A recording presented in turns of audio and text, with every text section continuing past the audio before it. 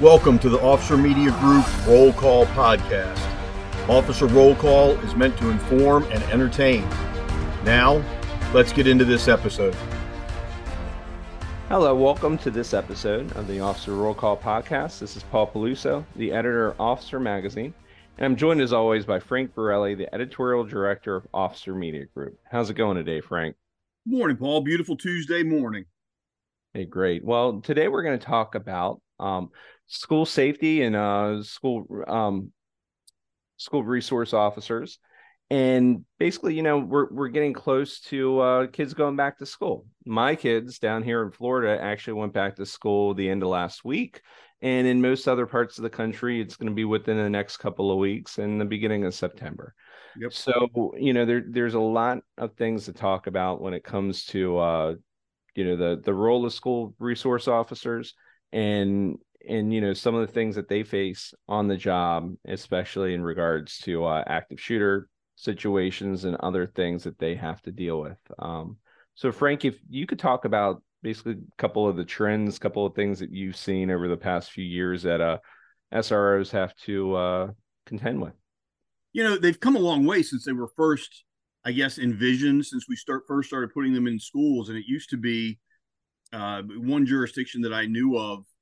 They took all the officers on the street that were well known for their, I don't want to say social awareness. They were the more friendly, helpful police officers, and less the I'm going to fight you in the handcuffs on a regular basis and worry about my arrest count type police officers.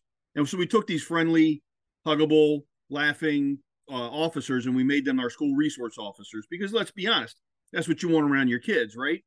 But they weren't putting them in elementary schools. They were putting them in high schools. And in some parts of the country, we saw where those friendly, huggable, personable police officers were not doing well because the high schools were a little bit rough and we needed some officers in there that could handle their business.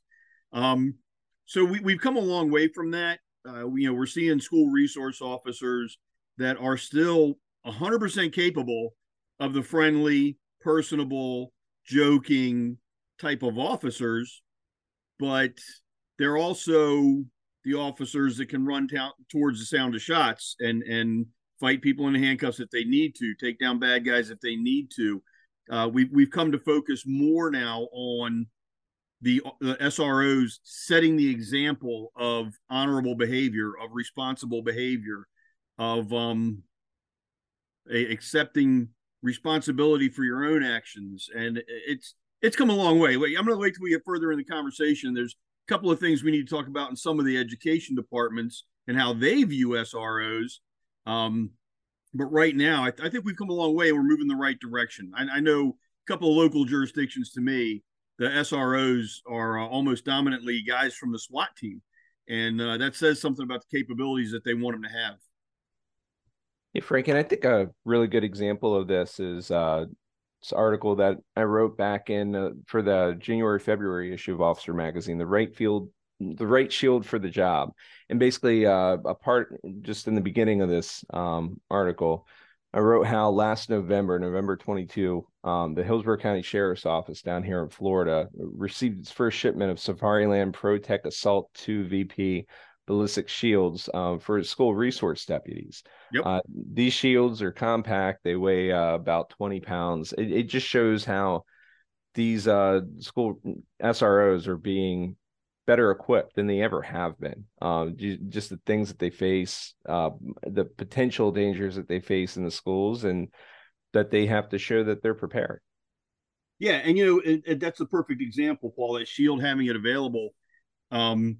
It's like I said, we've gotten away from the idea that the school resource officers are just there for show, that they're just there to be friendly, that they're just there as a minor deterrent or a major deterrent, depending on how you want to view them. We've come a long way when we look at the equipment that they're given, the expectations that they have, and kind of the focus on I like to call it compassionate warrior. They have to be 100% capable of that warrior outlook and equipped for it. But then they only embrace that when it's necessary, when there's threat to the children. And yeah, in children, we continue all the way up to high school. We're seeing a lot of SROs now too, since I mentioned it, in elementary schools and middle schools. And I think that's fantastic. I feel like there ought to be an SRO in every school.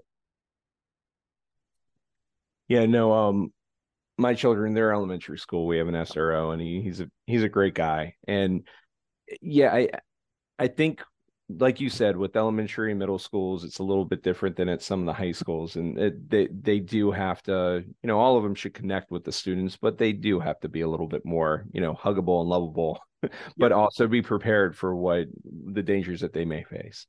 One of the best SROs I know is a guy down in Florida, and he's been a deputy, been a police officer for a long time. One of the most competent officers I know, and I'm gonna refer to him by his nickname of Angry Dave, and I have to make sure he listens to this. But he takes great delight. He works in an elementary school, sits down. He loves reading to the children. He loves going out on the playground with them at recess. He loves doing all the stuff that endears him to them. But he's absolutely ready to go engage any bad guy that wants to threaten any one of them. And he's like the epitome of what an SRO should be in my mind.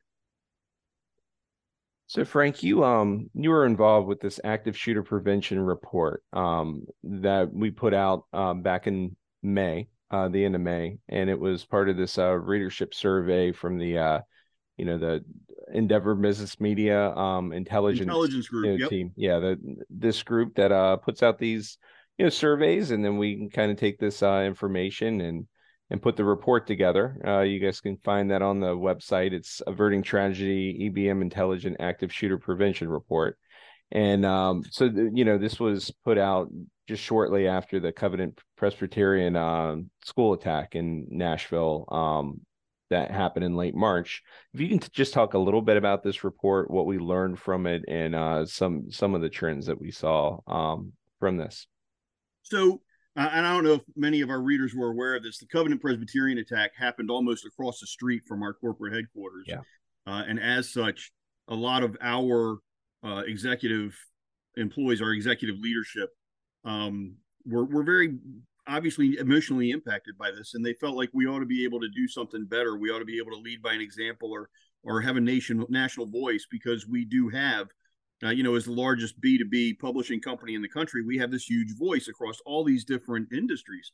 But their idea was, let's do a survey and ask law enforcement officers across the country, what can we do to prevent active shooter events in the future? And I think the anticipated response was going to be heavy on greater gun control measures. As so often we see in the media, so often we hear from politicians, if there were fewer guns, there'd be fewer incidents.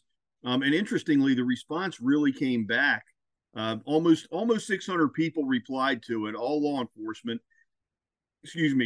whether they were full-time officers, retired officers, or serving in some kind of part-time or volunteer capacity. And,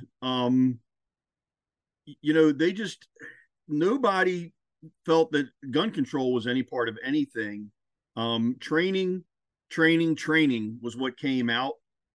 Training not only the officers to respond, but training faculty and staff, having protocols in place, training the law enforcement with the faculty and staff, training other first responders, our firefighters and our EMS team. Training came out as one of the biggest recommendations, one of the biggest things law enforcement felt was necessary. And then obviously there's the mixed bag where all the politics get involved in it. You get some officers felt it would be of value to arm faculty or staff in the schools. Others felt no, and it was almost a 50-50 split between the two. The gun control stuff, like I said, it just didn't come across with any kind of support. Training was the biggest thing. There was also questions about whether or not red flag laws would help, or prohibiting weapons from domestic violence actors. So if you're a violent felon, you've acted in a domestic violence situation, 64% of our respondents felt you shouldn't have any access to a firearm.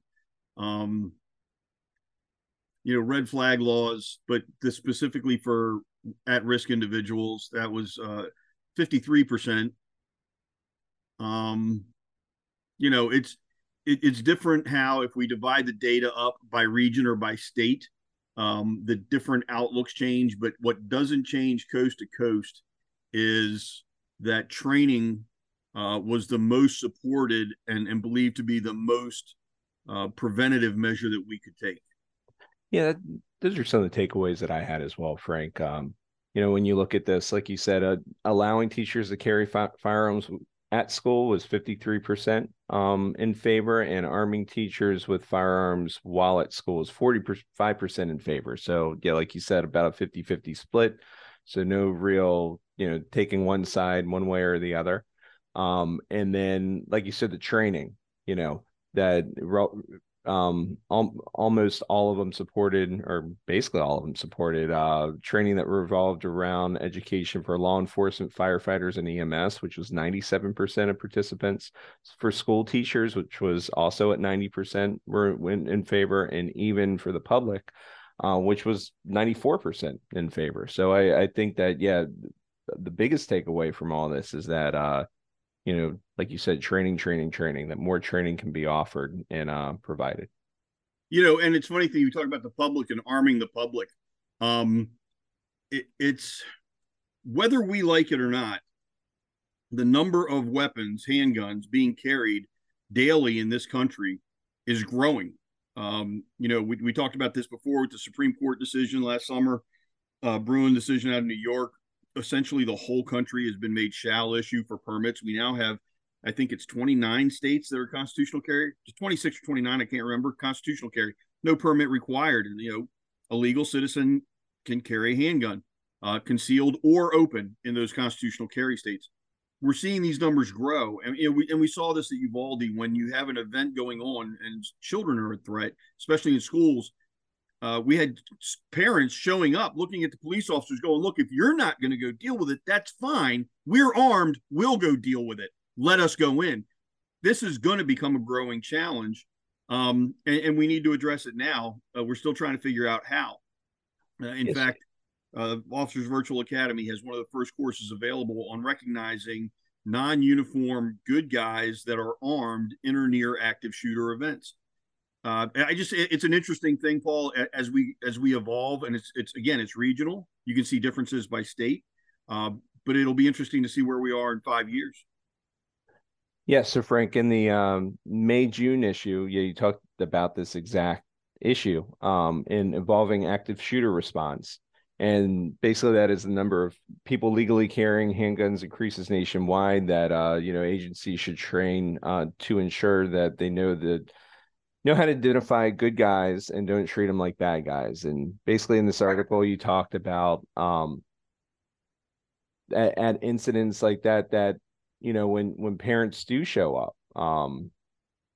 that officers, SROs shouldn't mistake them for being the bad guy, but that also, that they may be there and may want to get in. And how do SROs, deal with that? How, this was the part of it. You said many citizens are, or maybe the parents of children in the target location and are not happy to hear, stay here, we can't let you in. What kind of tack should SROs take in that situation? Well, I mean, their hands are kind of bound Yeah. by the legality issues and liability issues.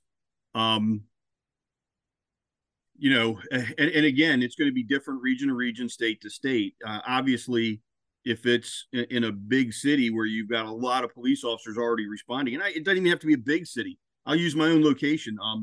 Now across the bridge from me in St. Mary's County, I'm in Maryland. We had the Great Mills High School shooting a couple of years back. That community still feels that impact. One student was killed, one was injured, and then the actor killed himself. You don't have citizens showing up there, even though it's a very rural community. You had a lot of deputies, off-duty police officers, FBI agents, state troopers. They have more manpower than they knew what to do with. during the immediate event and in the immediate aftermath. But that's very different from someplace in the Midwest where you're in a town that's got 3 or 4 deputies all together. If there's an attack at a school, you might have 1 or 2 deputies on the scene, and they know 5 of the parents that are showing up that all have guns, and 2 of them are military veterans, and they're all good people. And the deputies might say, "Yeah, you're coming with us. Let's go." But the reality is that if you go into an active shooter event, it's at a mall as the example, and there's somebody standing there with a gun, and they're not in a uniform, are they a good guy or a bad guy? And I encourage people to go take a look at the class on the virtual academy, because their body posture, the way they're facing, the way they're holding their weapon, all of this can be hints. And yeah, it means slowing down a little bit. It means taking the time to observe and recognize what you see rather than just shooting everybody with a gun in their hand, which sadly, that was one officer's response when I asked him. I said, "Hey, if you go into this kind of event and you see somebody not in a uniform and he's got a gun, what do you do?" He goes, "Hey, got a gun in his hand, I'm gonna shoot him." I'm like, "What if it's an off-duty cop?" He goes, "Well, if I don't see a badge, I'm gonna shoot him." I said, "What if his back's to you?" "Well, then how am I supposed to know?" Slow down, take a look. And it's not, I don't want to say it's scientific. It's based on real observation and takes considered application, but more than anything else, it takes slowing down enough to realize what you're seeing and then addressing it accordingly. Yeah, and again, back to this article that you wrote, Frank, you said such potential realities have to be addressed and trained for. Does your policy even take such into consideration? I think that's the biggest thing, that agencies have to plan for these situations and be ready for them. Well, unfortunately, some agencies have already seen off-duty officers. We call blue-on-blue shootings. They've seen off-duty officers shot by on-duty officers because the agency's so big they don't know each other. The lighting situation is such that they can't readily identify the officer off duty. Whatever agency protocol has to address this in some way, and then it has to be built into the agency training programs to force these kind of judgment calls, and then you discuss it after the fact. I mean, 75% of all learning happens in the after action review, so it's something we got to deal with. Yeah, and it's crazy to think that SROs, the biggest thing I remember being the biggest thing before school shootings were so, prevalent versus what they used, you didn't really get them at all, or at least not as often. Well, they were not anywhere near as prevalent in the 70s, 80s, and 90s. Well, of course, seem to have seen them really take off since then. Yeah, we had Columbine, but yeah, the big thing for SROs was just getting kids to go to school.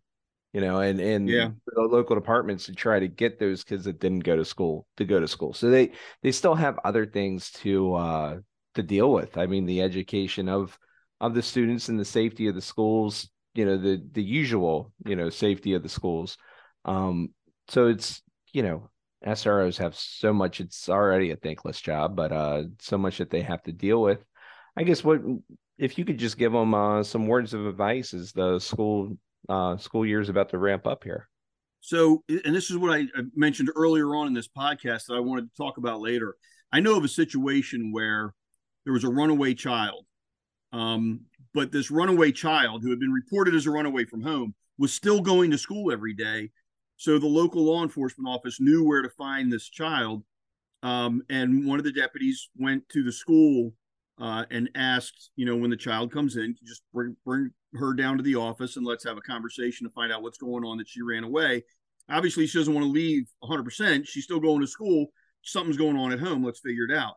Well, somebody in the school system decided, instead of bringing that student to the office to talk to the deputy, because that individual on the faculty felt that the student might be arrested or something else bad might happen, they warned the student and let the student run away from school. Now, the end result was that student wasn't found for 3 months and was found later in a different state. So that should never have happened. One of our biggest challenges, and what the SROs really need to focus on in the coming year and coming years, is developing that level of trust with the staff and faculty and the students, so that everybody understands that SRO is a human being who understands and has compassion for different challenges and different problems. He takes or she takes joy and delight in the accomplishments and the successes of the students. He or she is there willing to help the students when they face challenges. And sometimes that SRO can be a good sounding board for when the student has a challenge that might involve legal decisions, right or wrong, legal or illegal. How do I deal with this? And we're talking about things like bullying or cyberbullying or whatever. That officer can act not purely in an enforcement position. While there are conditions to that, that officer has some discretion. And getting that trust built has to be the focus of every SRO. It's easier if you've been with the school for a few years. If it's your first year, obviously that needs to be your focus, building that trust, letting them know that you have compassion, you have understanding. You're not just pure RoboCop there to enforce the law to the letter.